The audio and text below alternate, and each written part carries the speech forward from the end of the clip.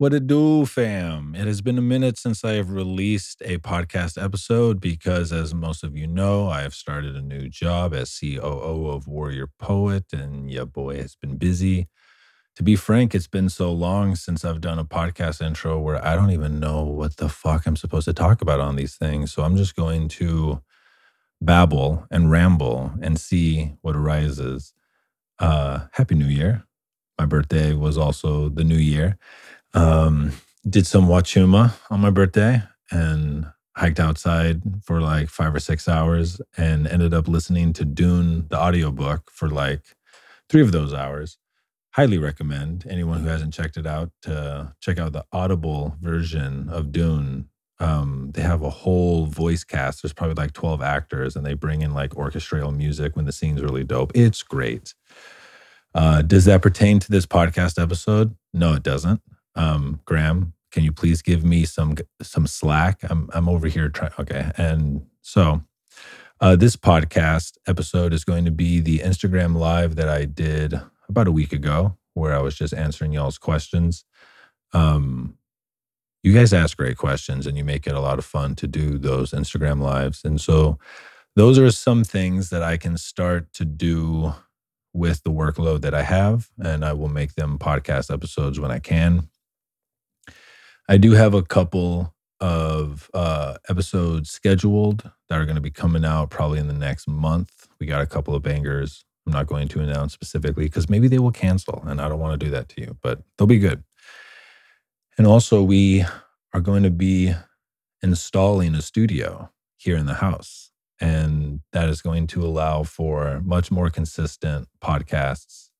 And also, we're going to start a YouTube channel because I know you motherfuckers want to see my balding, bearded ass on a screen.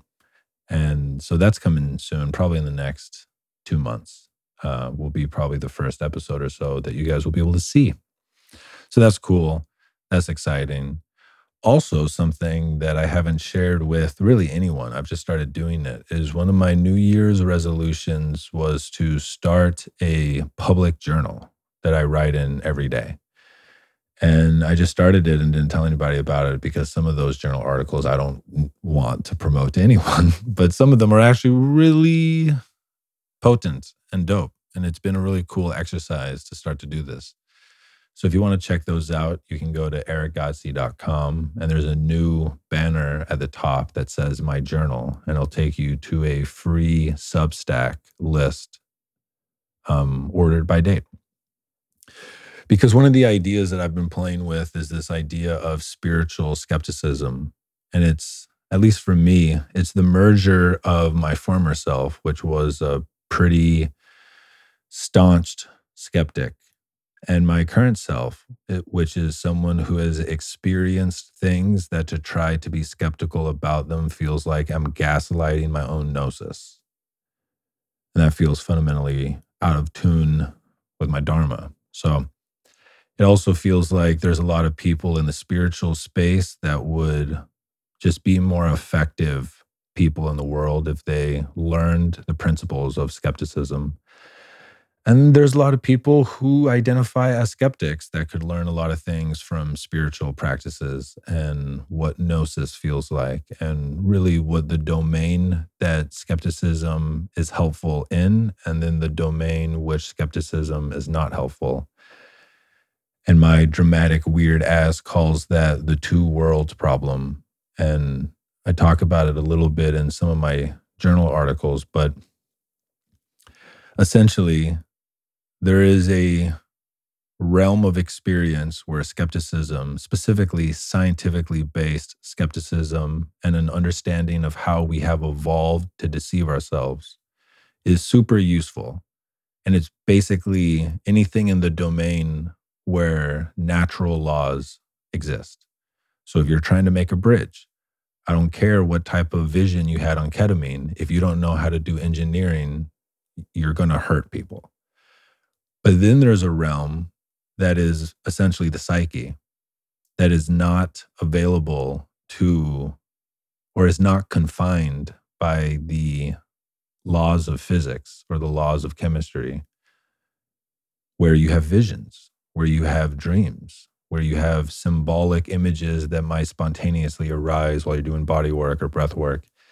And if you bring skepticism to those type of phenomena, I think that you're significantly impairing how effective you can be at communicating with the ancient intelligence inside of you that speaks through symbols.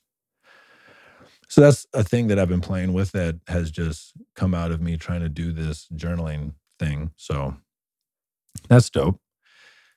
And then the other download that I hope I can actually manifest on, because I'm really good at having ideas where I can see how it's going to be super dope. I'm decent at actually executing on them. But one of the things I'm really passionate about once we get the studio and we start doing these videos is I want to start a YouTube channel that specifically focuses on this idea that I'm currently playing with, calling Dharma Weavers. And it's essentially the idea that the most potent way to pursue and be in your Dharma in this culture is to learn how to be an entrepreneur. And the word entrepreneur, I think, is something that needs to be reclaimed.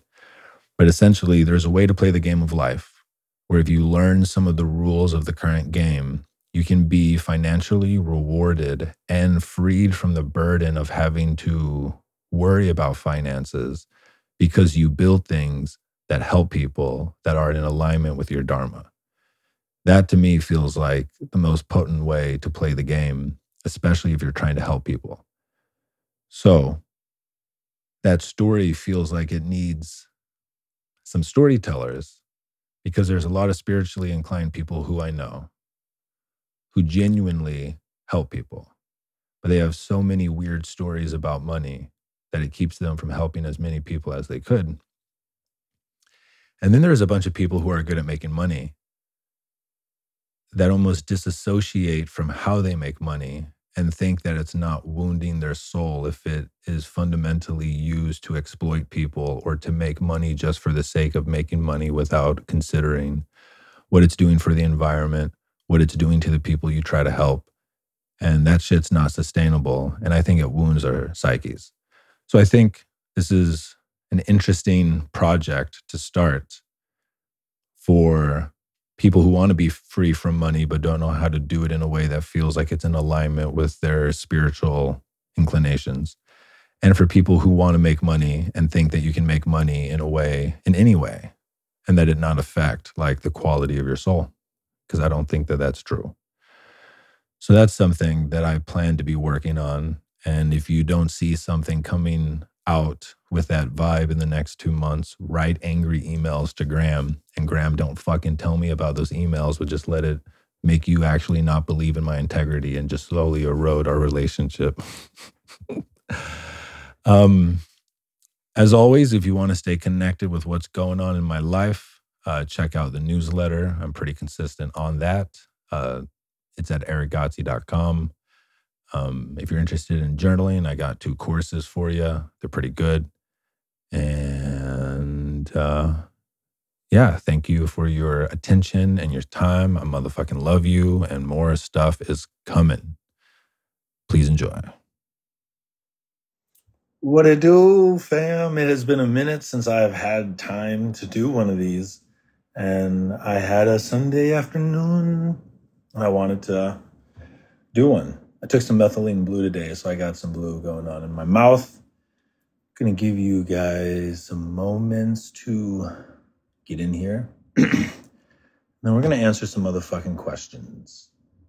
And I'm just going to go randomly, and we'll see.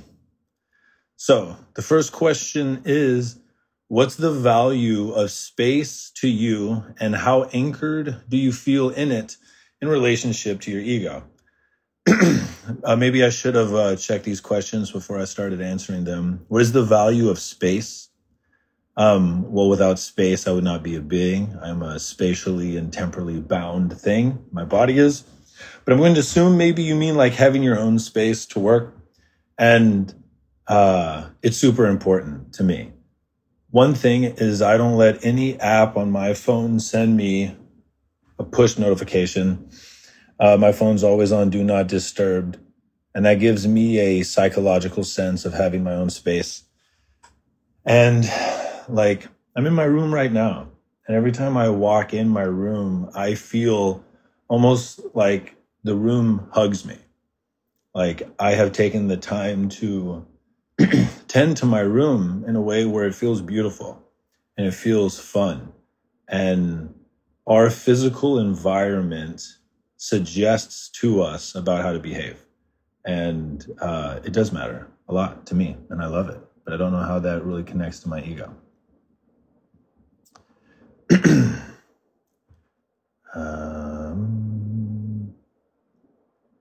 I love you guys, and I've missed doing these. I've been super busy with a new job, and just thank you guys for showing up and for asking all these questions. So the next one is, how do you stand in your power in the face of fear of the unknown? I was listening to a podcast recently, and somebody said a quote that gave me goosebumps for more than a minute. And the quote was from Paul Selig, and it was from his new book, The Kingdom. And the quote was something like this: as soon as you realize that God is either everything or nothing, aka everything, then you will realize that God is waiting for you in the unknown. When you realize that God is waiting for you in the unknown, that is the birth of faith. Faith is fundamentally the belief that the fundamentally benevolent intelligence that seems to be giving form to quantum potentiality and body and desk and phone is also in the unknown, and it's waiting for you. And specifically, I think that the mythopoetic story of the hero's journey is how I confront the unknown. It's essentially the belief that, the unknown is like the archetypical dragon, and the unknown can kill you. But the unknown also possesses everything that you don't yet know.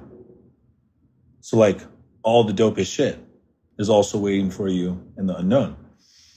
And like what I've been doing in this new job that I've been in for the last 2 months is trust my body, trust my intuition to look where I need to look, tell the truth, and do it kindly. And basically just keep exposing yourself to shit that makes you feel uncomfortable. Trust your intuition when you're called to look at a certain thing. Tell the truth to the best of your ability in the moment, and try to do it all kindly, It's even better if you can make a couple of jokes or terrible puns.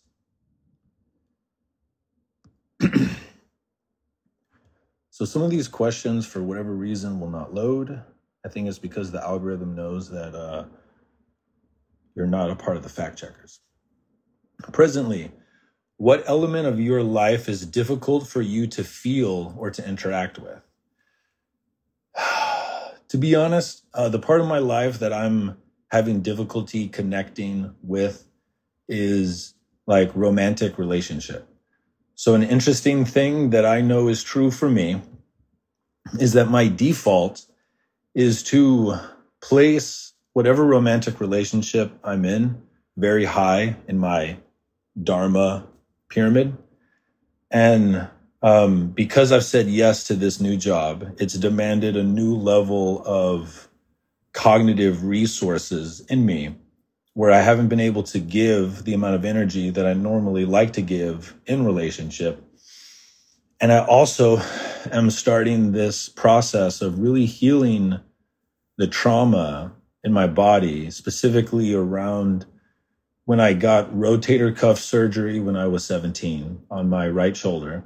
And then I got addicted to painkillers for probably about 7 months. And I didn't realize it until maybe a couple of years ago, but I spent probably 8 years in a relationship with my body where I was afraid to sit on the ground because I was afraid of having a back spasm. I was afraid to travel because I was afraid of having a back spasm. I was just afraid in my body all the time. And the thing that I'm being called to right now is to date my body the way that I would date a romantic partner. Because what I do effortlessly is like I listen and I like really pay attention and I'm really present and I'm able to like see things that they don't see about them and, tell beautiful stories and think of like poems to send and all this sort of stuff. And I can feel that my body is like, motherfucker, you've never dated me. And so I'm in this process right now where I'm trying to commit to my body the way that I effortlessly commit to romantic relationships.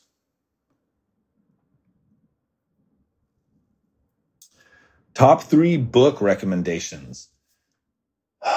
So this is changing for me because in the last year, this has been the year where it feels like I've really connected to the state of the world in a way that I haven't most of my life. Most of my life, I have been called to the past, like to read the geniuses and the great creators and psychotherapists and all sorts of that stuff from the past.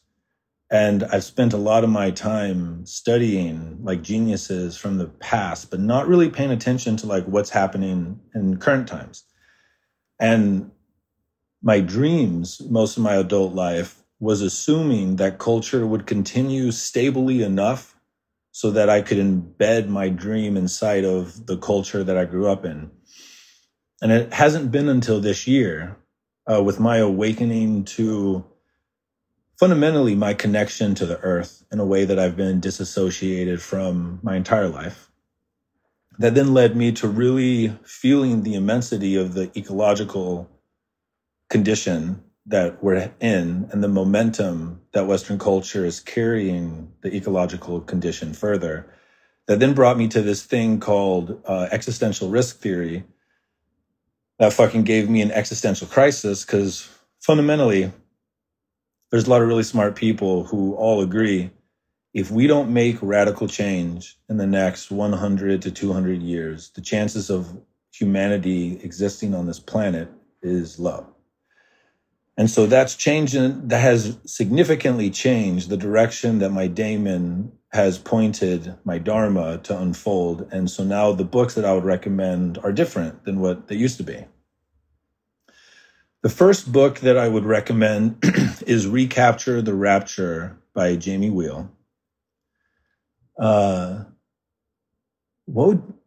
The second book I would recommend would be Prometheus Rising by Robert Anton Wilson.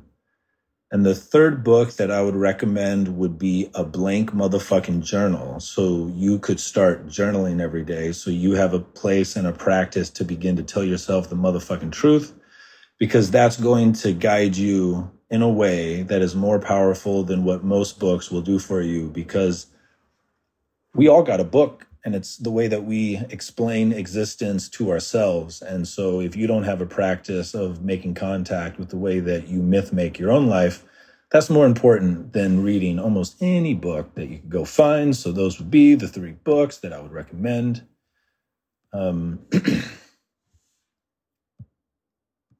Again, when I click on a lot of these questions, it doesn't load some of them. Okay. I have been secretly battling depression for years. Does it ever end? Or a fight you live with and need to control? So this is a really interesting question. There's a couple of things here. There is so much stuff that I could share about depression, but one of the things to feel into is that if it feels like you are secretly battling depression, what that likely implies is that you don't have a single person in your life that you have cultivated the opportunity to be in complete truth with. And that the really interesting thing is that the chances of you having depression, if you don't feel that you have a single person in your life that you can be fully seen by, actually goes up dramatically. And if you have someone in your life that you feel that you can be fully seen by, your ability to withstand depression and also to have resilience to experiences that might trigger depression improves deeply, because we are fundamentally tribal beings. The research on loneliness is really interesting, and it's that loneliness is not correlated to the amount of people that are around you. Loneliness is correlated to the amount of people that you feel you are fully seen by. And fundamentally, what allows you to be seen is being vulnerable. And so many of us have people around us, but we feel lonely because we haven't cultivated vulnerability in those relationships. Some of those relationships can't hold vulnerability, but there might be some that could if you sought to bring it there. Because fundamentally, to be vulnerable, you have to do shit that's scary. And the scary shit is to admit the things that you're feeling. And so a thing to feel into, like a technique to feel into, is that if you wrote a letter to yourself where you were completely honest about everything that is happening for you inside of you, is there anyone in your life that you could share it with? And if the answer is no, the invitation could be, what can I begin to do with my current relationships to cultivate more vulnerability? And that in the act of cultivating vulnerability, you're actually going to activate something psychically inside of you where your ability to navigate depression will improve. But depression is also a really interesting thing to feel into. Depression is a word that we have given a set of phenomenological experiences. And most of us, our story about depression is that fundamentally depression is the result of something being wrong with your machinery. And if you ingest the right thing outside of you, it can fix your machinery in a way where then you don't feel depressed. There's a different lens that I personally resonate with deeply, and it's that depression is an intelligent signal from your body that something is out of alignment, that if you brought it into alignment, the icon on your engine dashboard that something is wrong, which it would be the feeling of depression, would go away. And there are biological things that you can do to really give your nervous system the chance to be in its best state. And then there are psychological functions that you can do to help bring alignment in a way where the felt sense of depression might go away. So when it comes to the biology, this is like where the area of biohacking is really effective. Fundamentally, we are an animal that has a specific set of biological requirements that if we meet those requirements, our biology is optimized. And if we don't have those requirements, our biology is deeply impaired. And it's more likely that we would feel depressed depending on the circumstances in our life. And so like the big one is sleep. Do you get 7 to 8 hours of high quality sleep? And if the answer is no, there are very specific and technical things that you can begin to do to improve your sleep.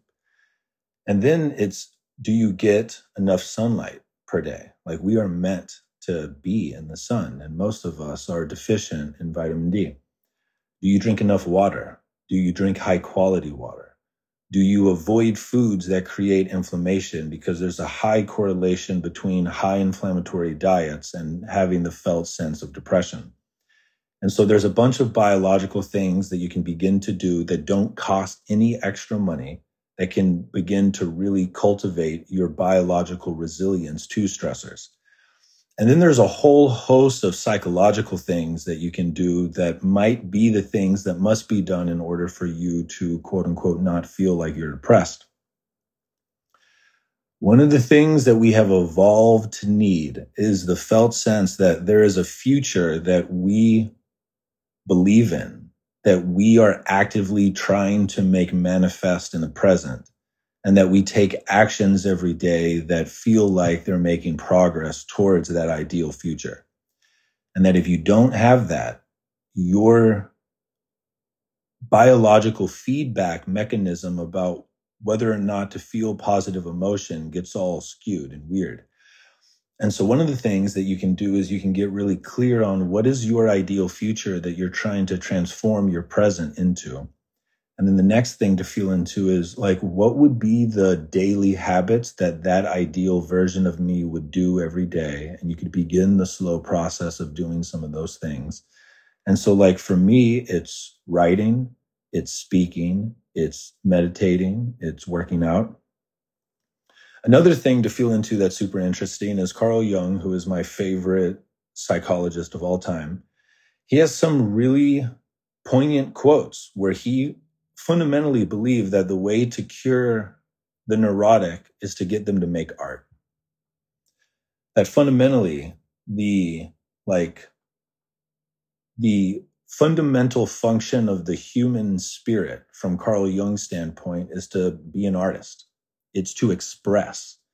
It's to bring forward the thing inside of you that feels like it's demanding, must be in the world, and that if you don't do that, the daemon feels like a demon, like this internal voice that's trying to guide you to express in the way that you are meant to express will start to attack you if it feels like it's not being honored.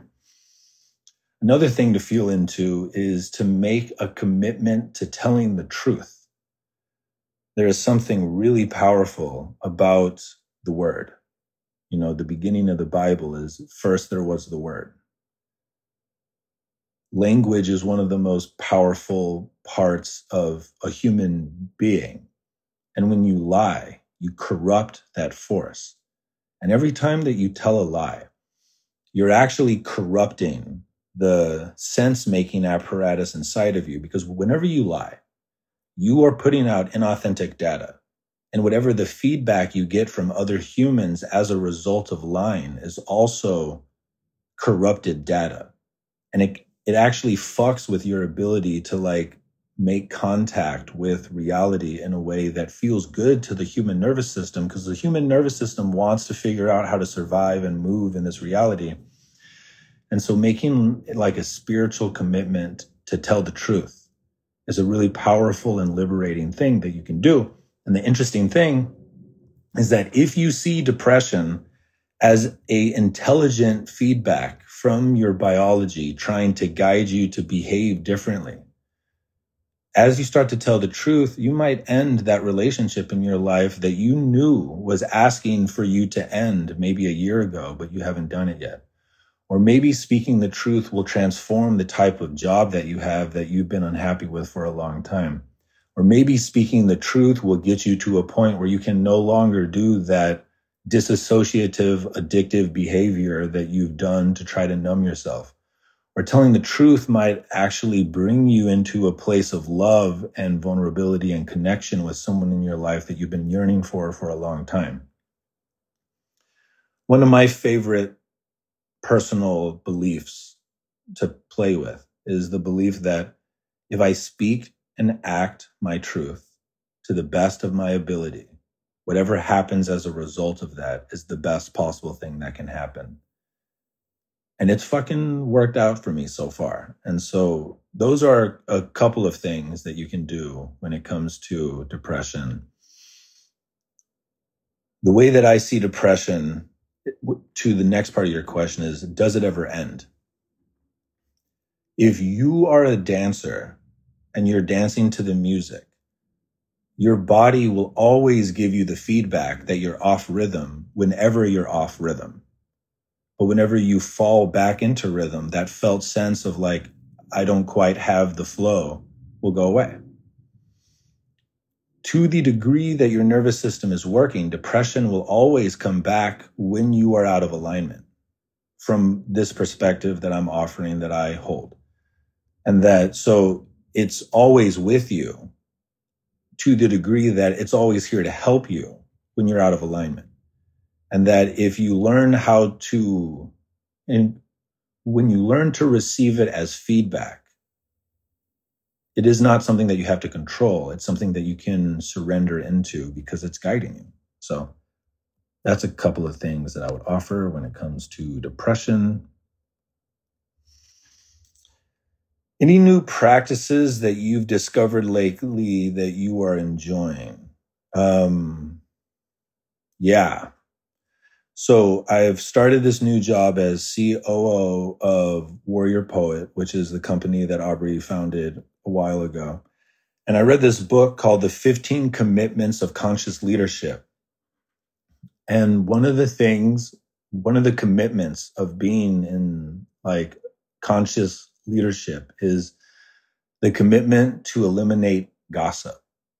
And this has been profoundly powerful in my work life and in my personal life. Gossip is one of the most eroding forces when it comes to the like coherence and beauty that is trying to make itself manifest through any group of people. When you gossip, you're doing a few things. So we only have the urge to gossip when someone acts in a way that triggers us. Like fundamentally, we gossip when we're triggered. And instead of speaking to the person who triggered you, you're going to a third person and you begin to say things in a way that you would not say to the person that triggered you, to this other person.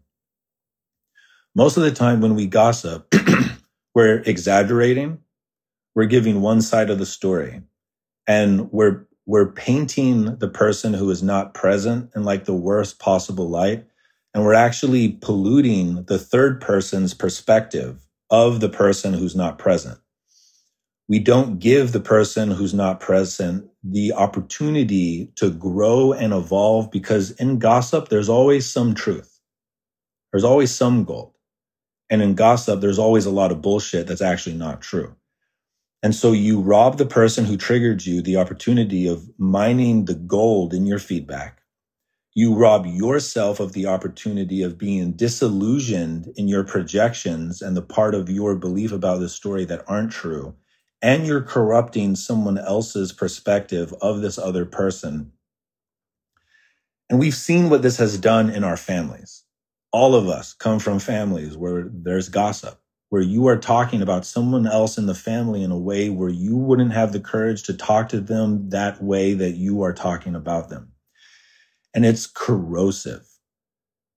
And what that book offers is to make the commitment that if anyone is ever speaking to you about someone else in a way that they would not say that exact thing in the exact way that they are saying it, you either stop it or you transform the conversation into one where you will listen to them if they commit to then go having a conversation with that other person. Because there is something that happens in gossip where we are trying to process, like, what the fuck just happened in that meeting? Or what the fuck was that just happened at dinner? And we're seeking to go talk to someone else to try to process what has happened. But if we do that without the commitment to ever go talk to the other person, the chances of us exaggerating and just using sloppy thinking in the recounting of the story, we're actually making all of us more confused about what the truth is. Like, I know everyone here knows what it's like when one of your friends is telling you a story about a situation that they were in, and you can feel that they're exaggerating to you about and then I said, what the fuck are you talking about? How could you do that? And the truth is, that's not what that motherfucker said to the other person. And that's not how they said it to the other person.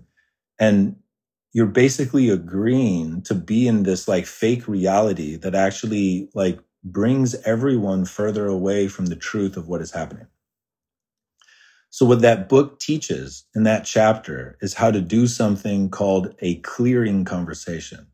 And a clearing conversation is that when you feel triggered by someone to the point where you want to go gossip, you basically do this worksheet type thing where you write down, what are the facts?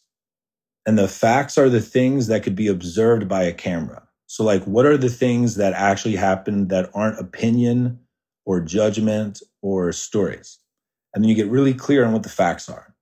And then you write down, what is the story I am telling about those facts? So the fact might be that your uncle talked about how Trump really should not have been, banned from Twitter or whatever. And then there's the story that you're telling yourself because that fact happened. And there's a bunch of bullshit there. And then you basically write down, what is my feeling? What are the things that are coming up for me that I feel? Am I angry? Am I sad? Am I afraid? Am I joyful? Whatever. And then you write out, what part of this am I responsible for? One of the things that I'm constantly tracking when someone is telling me a story is if the other person who is not present sounds like a sociopath, or they sound crazy, or they sound evil, I think you're lying to me. I think that you're exaggerating. And I start to try to ask questions to try to make more contact with reality. And so one of the things that I ask is, if this person were present, what is the story that they would tell me about what happened? Just so I can begin to anchor the conversation.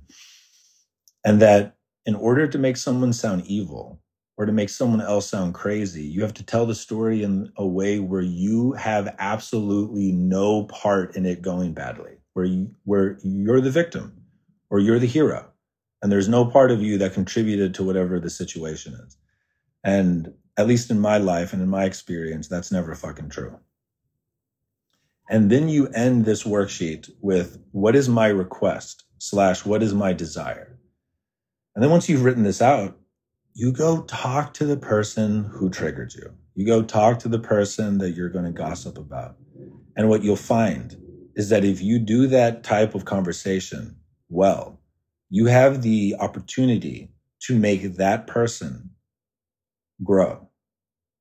You're going to grow because you have to have that uncomfortable conversation. And then you also don't pollute the other person's perspective of that other person.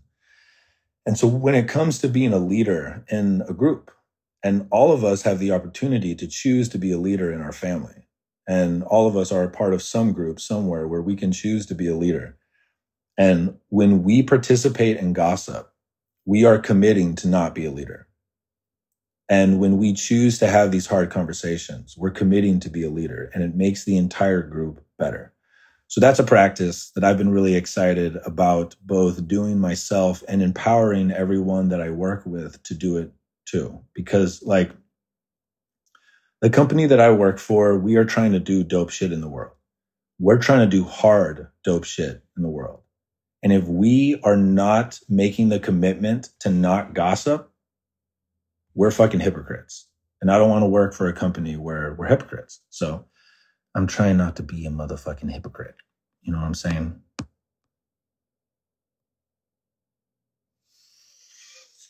What can we do as individuals to help steer the planet towards awakening instead of destruction? So this is a big and heavy question, and something that I have been trying to figure out for the last 4 months after I really connected to existential risk theory. And fundamentally, what I have gotten to is saving the planet is going to be a multi-generational project.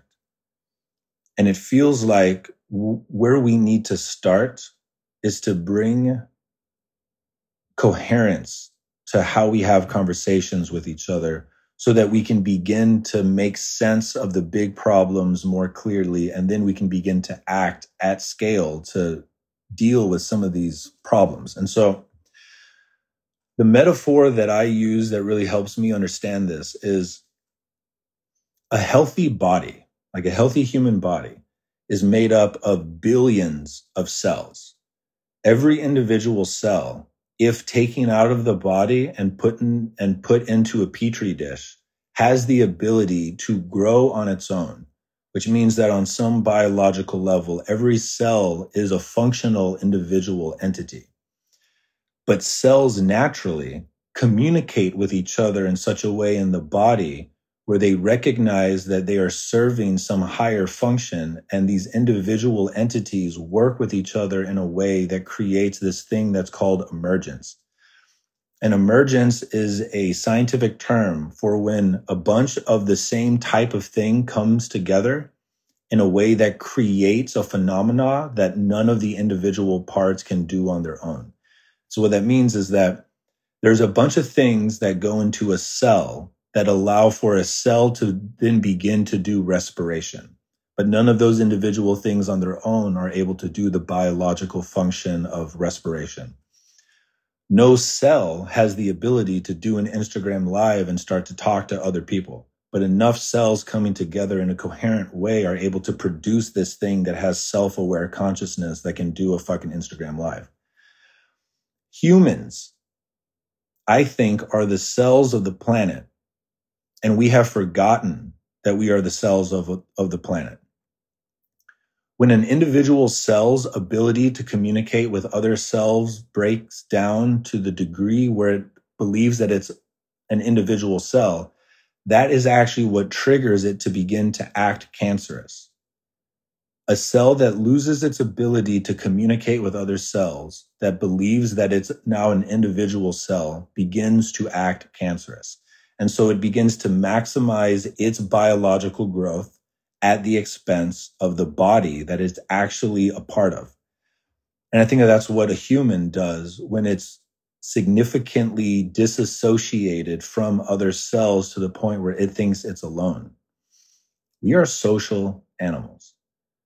Culture has evolved in a way where most of us live in these square boxes where with almost no one else. We are not a part of a community that really connects us to the fact that we are a part of a larger thing. And so what causes a cancerous cell to become cancerous fundamentally is the erosion of its ability to communicate properly with other cells to realize it's a part of a larger thing. And so I think the big project for our generation is to heal the way that we communicate with each other. And if you feel what has happened in our culture the last 5 to 6 years is our fracturedness and being able to talk to people that we don't agree with is at its highest expression that it's ever been. Everyone on here likely has people in their life that they don't talk to anymore because that person believes something that they don't agree with, and they don't know how to have a conversation with them.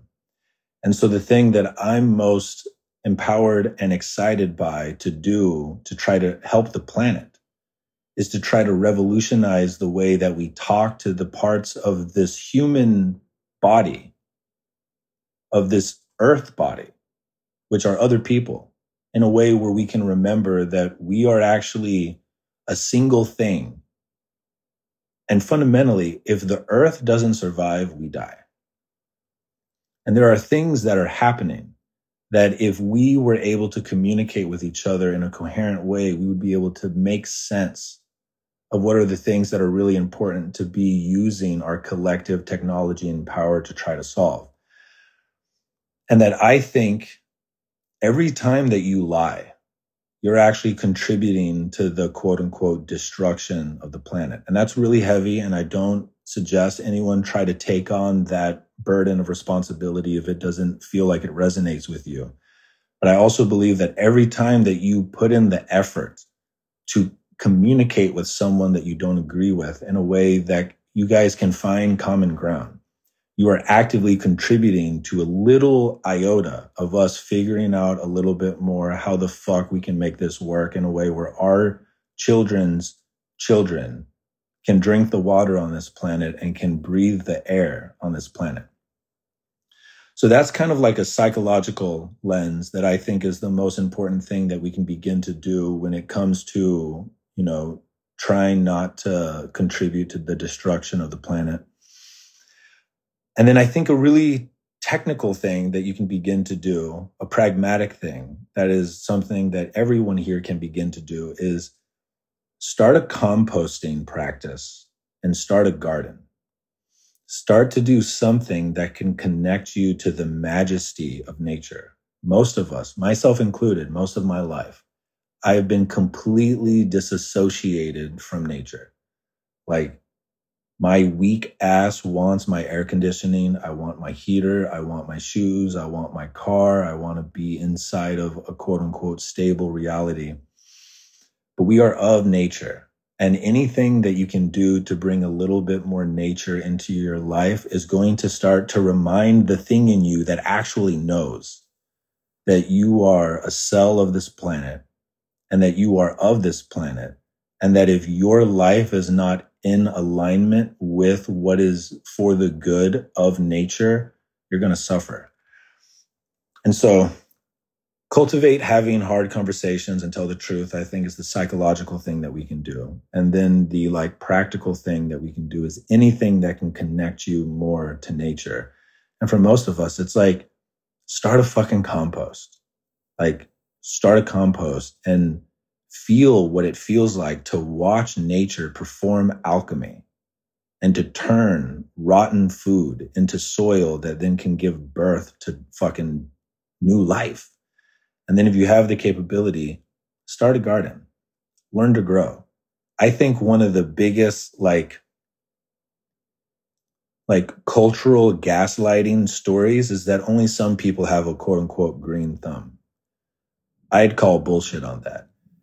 In the same way, every single human knows how to dance when they're a baby, and then culture teaches them how to judge themselves in a way where people can then say the ultimate lie, which is that they don't know how to dance, which is bullshit. I think all of us know how to be with nature in a way that cultivates nature, because all of us are the descendants of thousands of generations of people that were in alignment with nature. Your DNA knows how to be in alignment with nature. It needs to be given the opportunities to remember. So those are some of the things that I would offer that I think help, that I think are dope. God, you guys ask a lot of dope questions. And sometimes these dope questions don't load. And I'm just scrolling through them at random. How do you recommend to allow yourself to love again and then to love deeper to strengthen your heart? So this is an interesting question. One of the things to feel into is that your heart, how do I want to approach this? Fundamentally, the first thing is to recognize that the access to your creativity and the access to your life force is in proportion to how open your heart is.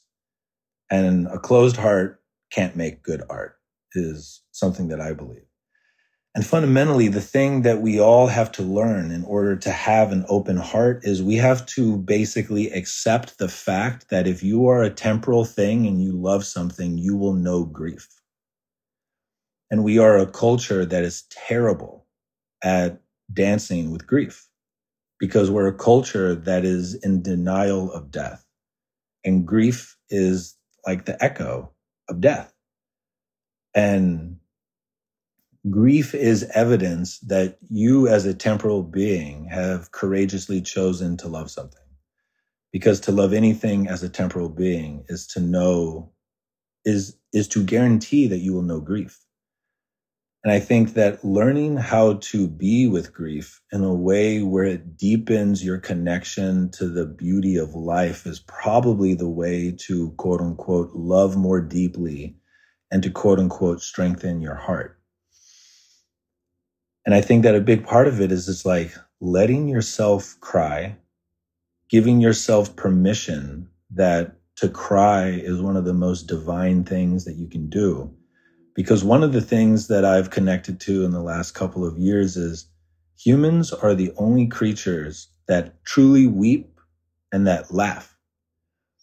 And that weeping and laughter are different spectrums of the same thing. And I think that they're actually like evidence that we are like a divine type of thing. We have the knowledge of death. And like we're the only thing that we can understand that seems to have the awareness that we know that we're going to die.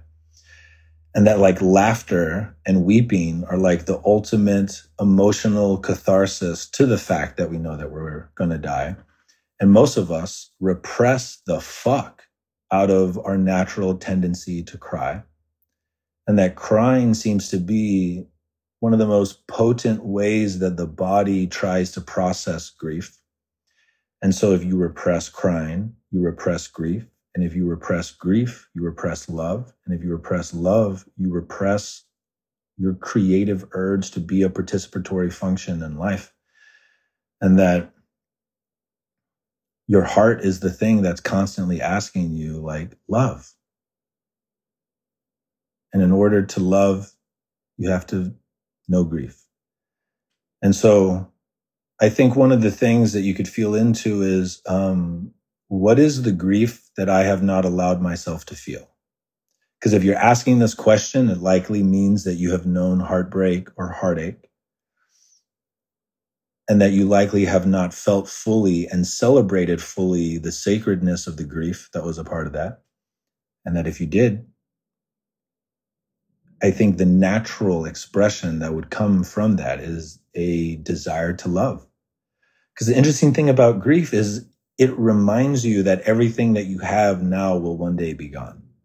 And to really feel that fully, like it makes you want to like hug a little bit more tightly, to kiss a little bit more passionately, to make art whenever you feel the desire to make art, to fucking write poetry, to connect with the people in your life that you have the opportunity to connect with.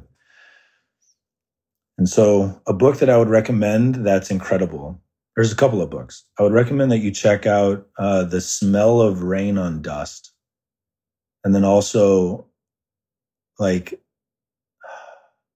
I think it's called like The Edge of Sorrow. There might be an adjective in front of edge, but if you can start to embrace grief, I think that you will naturally open your heart, because it's our birthright to have an open heart.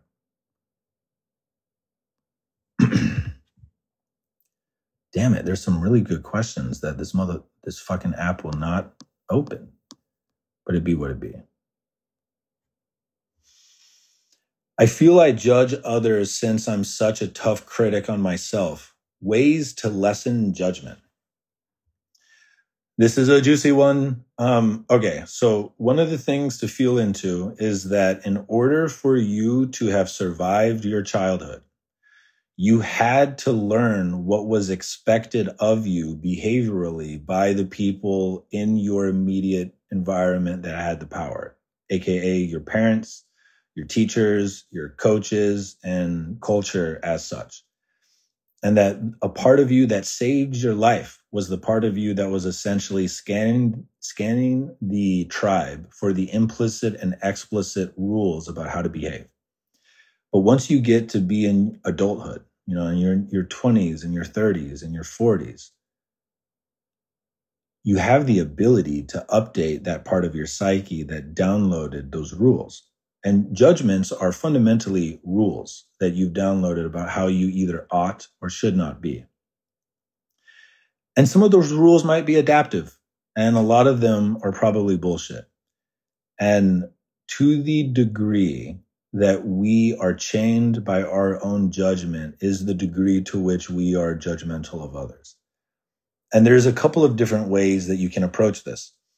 One is you can find someone in your life who you admire and you start to interact with them in a way, and they don't judge you for the things that you judge yourself for, and they become a mirror about, oh, I can maybe update some of my rules around what it means to be judgmental. Another thing that you can do is you can seek to be a guiding force to someone, quote unquote, younger than you, in a way where you provide them the compassion that you wish you had had when you were younger. So you can either be a mentee or a mentor. If you're a mentee and you find the right mentor, they can reflect back at you an updated rule of judgments.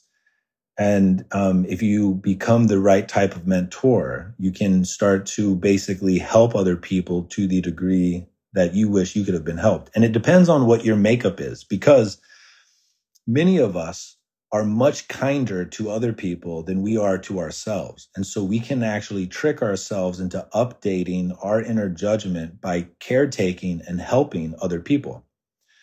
Some of us might be really critical of other people, and what we need is someone else who is above us, quote unquote, that can remind us basically that these type of judgments don't need to be as intense as they are.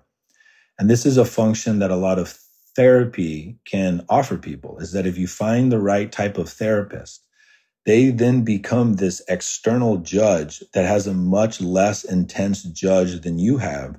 And over the course of doing therapy with them, you can get to the point where it starts to retrain how you treat yourself. Cheat code, and I don't recommend this, but this is something that can be done, is psychedelics. A responsible use of psychedelics can bring you to states of consciousness where there can really just be this like light flip moment. Like for me, one of the most powerful trips I ever had was the first time that I did MDA. And I think I was like 23, and I did it with my partner at the time. And we just played really beautiful music, and we sat on a couch and we watched the sunset, and we just, sat and talked. And I had a moment on the MDA where I got to this point where I just realized at a fundamental level. I am a monkey who is trying his best, and the monkey is Goofy. And there was just this like clicking that happened inside of me where I realized I'm going to do dumb shit. But a part of me understands I'm programmed on some level to do dumb shit. And there's this part of me, like the way that I describe it is it's like there's a zoo caretaker, and then there's the dumb animal inside of me that is doing dumb shit because it's in a zoo. Like, we are in a cultural situation where we are not meant to be in this type of life. And our body is going to do dumb shit in response to being inside of cages. And that if you can be a kind, monkey caretaker and try to guide this monkey to be in a little bit more alignment with what it's meant to be, you will naturally start to make better choices. But there is something about the psychedelic experience that can really help give you the opportunity to see yourself outside of yourself in a way where you can just take a big ass breath and you can relax. The fourth thing that I would offer, so there's being a mentor, there's being a mentee, there's the psychedelic experience. And the fourth one is take stock of what your judgments are. And then purposefully do things that scare you, that go against what those judgments might be. So for me, one of my judgments was that I'm a bad speaker because I have a stutter. And so I'm not going to do anything where I have to speak in front of a group.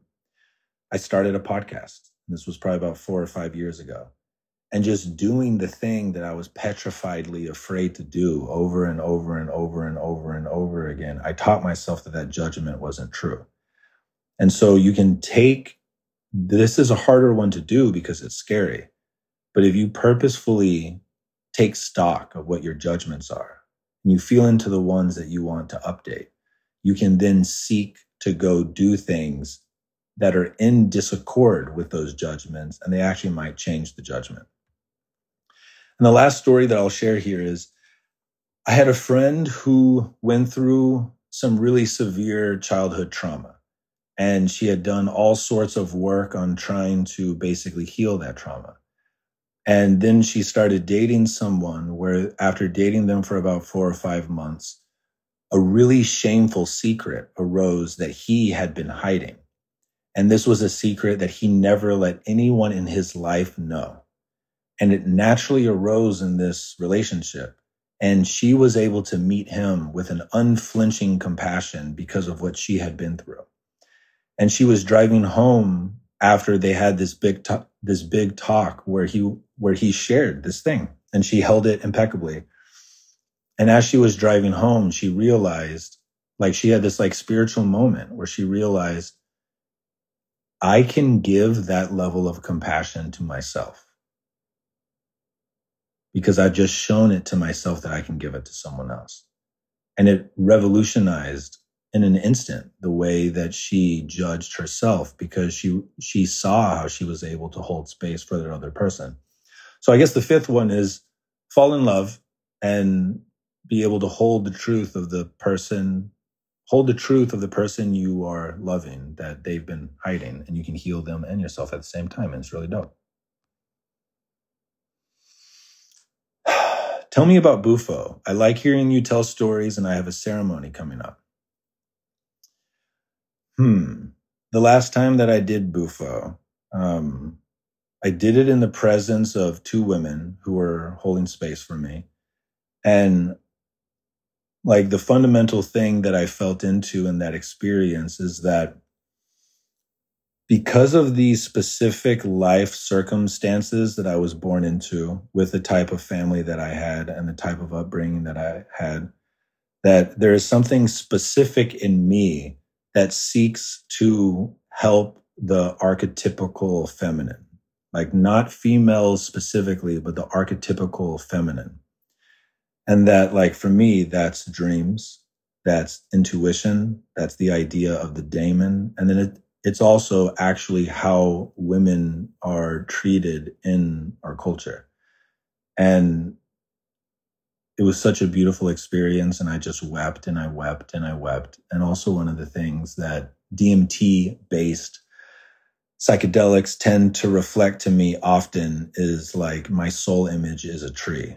And I just had this knowing that, like, if I can be a tree like force to the people around me, this like grounded, nurturing, shelter providing thing, that's what I'm meant to do, and that's what I'm good at. And it was beautiful and it was awesome. Bufo is super powerful. Tread carefully.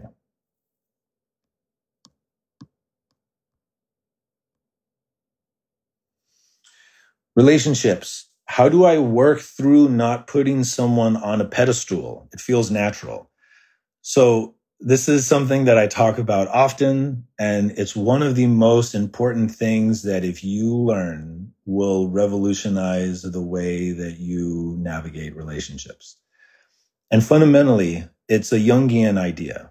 And it's that each of us have an inner ideal other.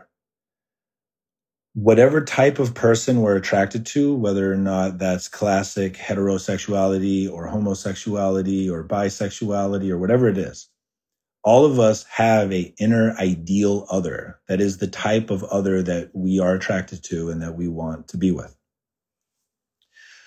When you meet someone and they fit enough of that inner ideal other, the way our consciousness works is you project that inner ideal other onto them.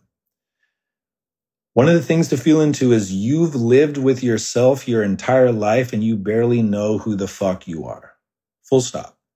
So when you meet someone else and you get that feeling of like, I feel like I've known them forever, or I feel like they're a part of my past lives, or I feel like I'm so comfortable around them and I just want to be around them and it feels so good. The Jungian perspective on this is they feel that way because you actually don't see them. You're interacting with your inner ideal other. And the metaphor that I use that resonates for me is it's like you have an inner movie of your ideal other. And when you find someone who has the just right frame, you project your movie onto their TV. It takes something like 6 to 14 months of interacting with that person enough where every time they do something specific that is not in alignment with your projection, one of the pixels on your huge TV begins to swap from your projection to who they actually are. And once the percentage of the pixels on the TV gets to like 33%-ish, there's this image reversal thing that happens. Like when you're looking at an optical illusion, you look at it long enough and you only see it one way. And then after watching it enough, you can see that there's this flip of the screen and you're like, oh, now I see the old lady. Whereas before I only saw the young woman who had her head turned. Most people, after they've dated someone for about 6 to 14 months and they have that image reversal moment, they believe that they have fallen out of love, or they believe that that other person tricked them, or they believe that like it's just done. And then they unconsciously begin to go find someone else to project their ideal other onto. And then they either cheat or they go from relationship to relationship, everyone being like less than 2 years. And the book that I would recommend for people is, it's a 3-book series and they're all really short. And it's called She, He, and We. And they're all by Robert Johnson. But he's a Jungian psychoanalyst that really goes deep into this thing. And so to your question, the reason it feels natural is that when you find the other and you're unaware of the projection, it's your soul. In the Jungian lens, you're projecting your soul onto this other person. And your soul should be the thing that's at the top of your inner hierarchy. But your soul is for you. And when you project it onto the other person, you rob them of the opportunity of actually being in love with them. You are also destining them to falling from grace because they cannot be your soul. They're not your soul. And that what Robert Johnson talks about in We, which is the third book in this series, is that you have to reclaim your soul. And to do that is essentially to like start a prayer practice or some type of meditation practice or some type of like expression, either writing or painting or singing or dancing, where you are cultivating listening to that muse inside of you and you create from it.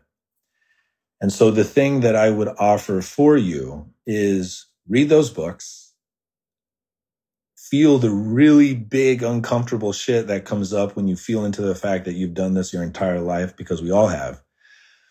And then cultivate the practices of musing with your soul inside of you, like bringing that thing back inside of the sacred inner cathedral inside of you, and then have a relationship with it.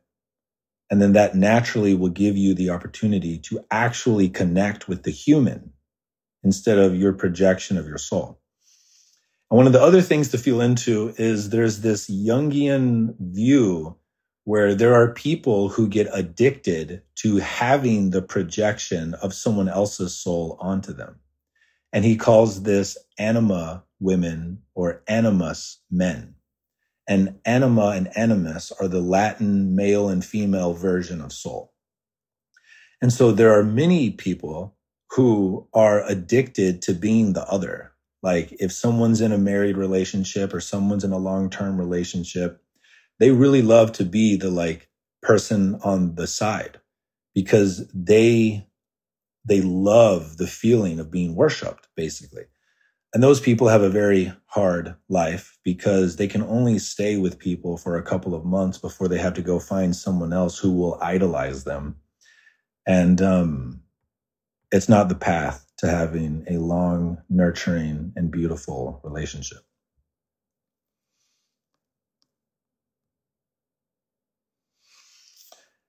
I followed my inner guidance and it led me to a traumatic experience.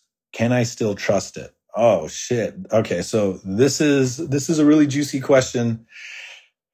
Okay, so the first thing that I would recommend is if there's anyone who resonates with this question, go check out my podcast called What is Trauma? So there's a phenomena that trauma researchers have found that they call reenactment. And reenactment is when someone is traumatized, they will unconsciously create situations to put themselves back into the same type of traumatic situation. And so like the classic example is someone who is emotionally or physically or sexually abused as a child will tend to find themselves in relationships where they experience a mental or emotional or physical or sexual abuse. And from my perspective, the way that I see this is that, so what heals trauma, so first off, what creates trauma is fundamentally, there's different types of trauma, but the type of classic trauma that most of us know about is what's called shock PTSD or acute PTSD. And it's when you go through a traumatic situation where your biological response to the situation was to freeze. And the freeze response is a evolutionarily adaptive response that prey animals acquire. And in our evolutionary history, we were prey animals.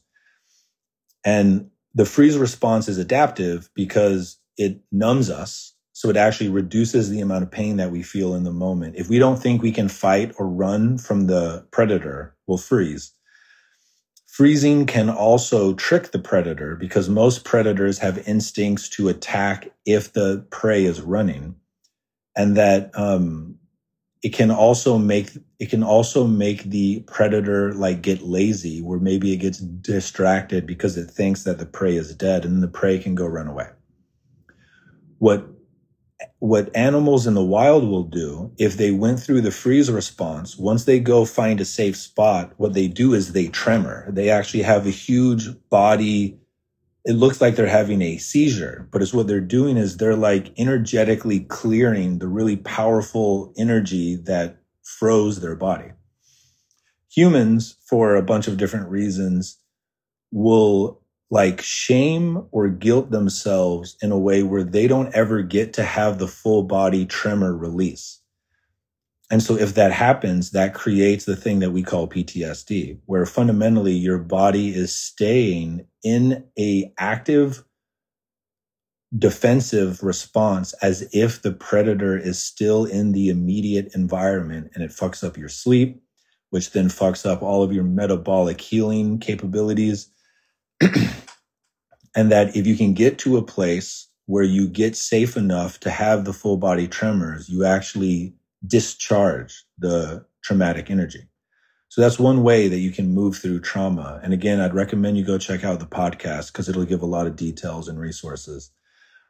The other thing that can heal trauma is to actually have a psychic experience where you either literally or symbolically do the action that would have been adaptive in the moment. And this is weird because we are weird beings, and with our scientific lens, we don't give enough power to the fact that we are psychic creatures and that you can have a transformational experience without doing anything with your body if you have the right type of imaginal experience. And the details here are kind of hard to track now, but basically you can heal yourself through having a imaginational experience that feels like you claimed whatever the adaptive action would be. Because fundamentally, your nervous system is seeking to understand what would have been the adaptive response in that past painful experience so that if it happened again, we could act more adaptively. And so this thing that we call reenactment, I actually believe that it's the daemon trying to guide you to a healing experience where you're back in the original traumatic type of container, but you act differently than you did before. And this is a contentious and kind of controversial standpoint, but it is also something that I've seen works. And so what I would offer is trusting it is in air quotes. I don't think if you have been through trauma, your inner guidance system might be quote unquote miscalibrated. And that if you bring your conscious awareness to it, you can then act in partnership with it to try to heal it. And so what I would offer is that if you know that you've gone through a traumatic experience, I would invite you to do research on trauma. I would invite you to start with the podcast. It's a good overview and it can give you more resources to go work with professionals. And then start to do the work with the professionals to deburden your nervous system of the trauma. And that will increase your ability to be able to trust your inner guidance. Because fundamentally, your inner guidance is the thing that will be the ultimate compass for you about how to act in the world. I believe that anything that is offering you healing, any institution or any person or any practice, whose goal is not to reconnect you with your inner guidance system, they're hurting you more than they're helping you. And like therapy on some level is acting as your inner guidance system, like holding down that projection for you until you're able to reclaim it in yourself, and then they let you go.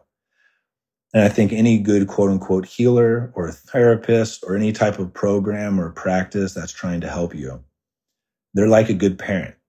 A good parent seeks to raise the child in such a way that the child never needs the parent to be a parent again.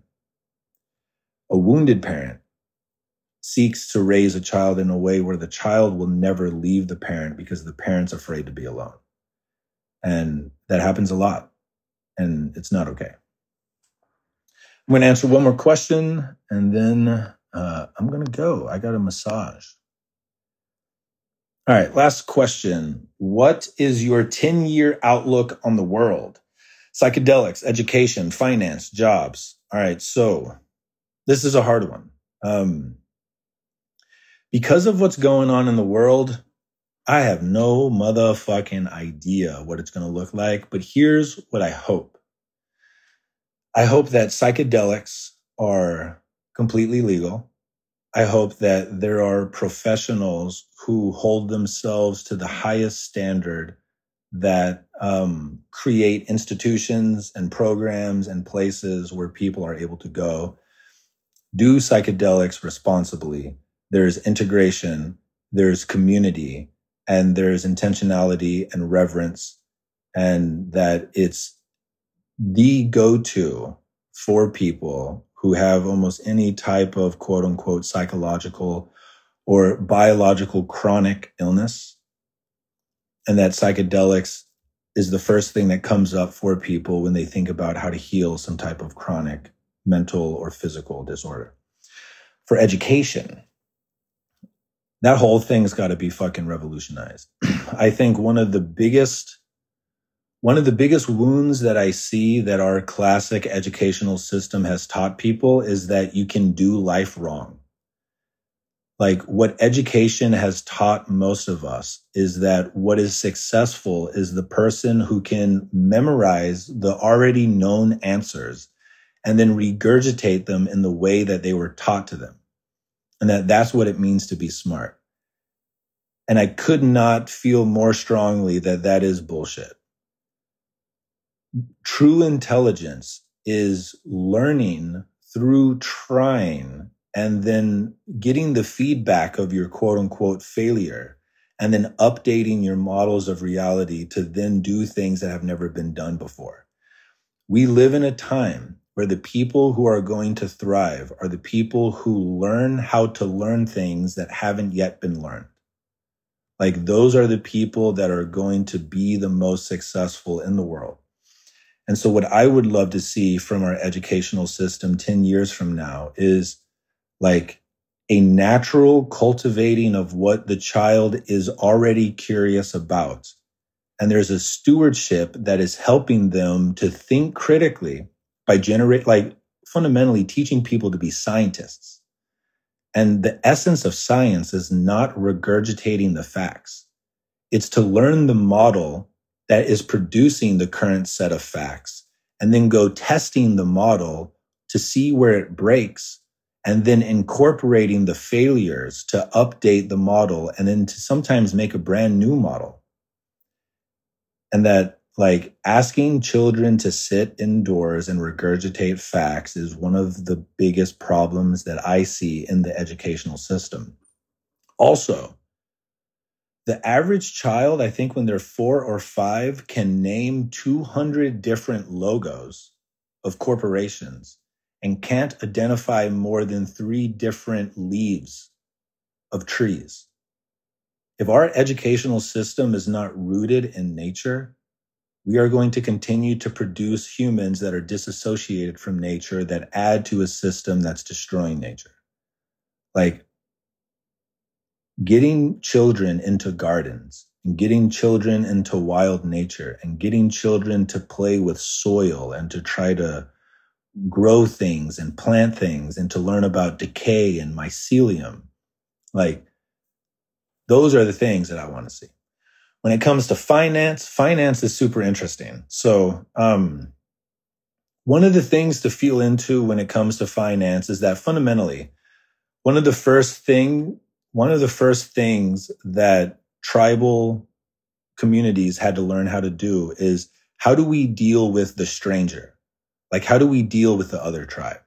And the first set of cultural rituals that arose for dealing with the stranger is trade rituals. Like, how do we trade the things that we have with the things that they have? And John Vervaeke, who is a cognitive psychologist from the University of Toronto, has a whole series on YouTube called The Meaning Crisis, where he really breaks this down. But that trade rituals led eventually to the first initiation rituals. Because as we began to trade, our tribes began to integrate and to interact with other tribes more often. And we had to create a set of rituals to bind our group more tightly together in the face of the stranger so that our tribe could continue. And so he believed that trade rituals led to the creation of initiation rituals, which is what led to the creation of shamanic rituals. Because as we began to play with initiation rituals, we started to realize that some of the initiation rituals created altered states of consciousness, and that he believes altered states of consciousness are essentially behaviors that produce flow. And flow fundamentally allows you to integrate a massive amount of data in a way where you have insights, where you have epiphanies, and that the cultures that created more shamanic rituals tended to survive better because they began to learn things about the patterns of nature and the patterns of cycles and how to hunt better and how to like garden better and all sorts of shit. But that once tribes got large enough where we couldn't trade the way that we used to trade, which is fundamentally through barter, we had to create what is called a universal measurement tool. And so instead of being like, I make eggs and you produce cheese and you make shoes, but how many shoes are good for how many eggs are good for how many, bananas or whatever, that naturally what arose is we had to create some type of symbol that represents value for our trade system. And for a lot of different evolutionary reasons, the thing that naturally emerged in different parts of the world was gold became the best universal measurement tool because it's hard to copy, it's hard to create, and it's hard to fake. Gold became for a long time the best universal measurement tool for exchanging value. Long story short, our current financial system is not backed by gold. It's made up. And it's not a conspiracy, but basically that system sucks. And that system is going to continue to get worse because inflation is going to get higher. Blockchain allows for a type of digital universal measurement tool that is harder to fake than even gold. And so as long as we still have electricity, and as long as we still have the blockchain, I see blockchain technology revolutionizing fiat currency. That can go a bunch of different ways. If blockchain technology becomes too antagonistic to the powers that be have the atomic bombs. They have the drones. They will have AI.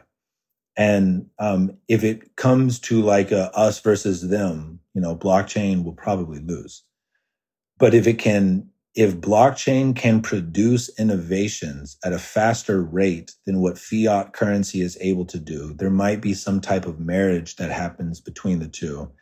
And there could be a revolution there. I have no idea how that's going to go. Jobs. Most jobs that could be done if your job is able to be represented in a standard operating procedure, like if your job is something that you're able to teach someone else to do, and they don't have to have specific expertise, it's going to be replaced by robotics. Like that's almost a for sure thing. So most of the grunt work that we have in our economy is going to be replaced by robotics. The type of shit that will never be replaced is like human to human, like I do this creative thing for you if you do this creative thing for me. And so I believe it's Naval Ravikant who called this the gigs economy. And like this whole world of like online coaching is for humans to teach other humans how to do specific human things that is not easily replaceable by robotics. I see that as the future of jobs, and that the type of thing that will be the last thing that will ever be able to be reproduced by AI or robotics is art, like human expression. And that I think that like the future of jobs is going to get more and more in the creative and like human to human interaction type realm. And that like if you're a truck driver, it's not going to last. If you're any type of factory worker, it's not going to last. But that I think that no human soul is happy doing something that could be replaced by robotics. And so I think that that is going to be the future of what jobs will be. And I also don't fucking know. We live in the most interesting times with the most change per year that's ever been known. And everyone hold on to the fucking seat of your pants because I don't know. I don't know. Thank you all for these amazing motherfucking questions. Thank you for tuning in. I will absolutely save this and post this. I have so much fun doing these. You guys ask great fucking questions. I love you guys very much. And thank you. I hope you guys have a dope ass day. I forgot how to end these. Is it the X up here? I'm just going to do it. All right, here we go.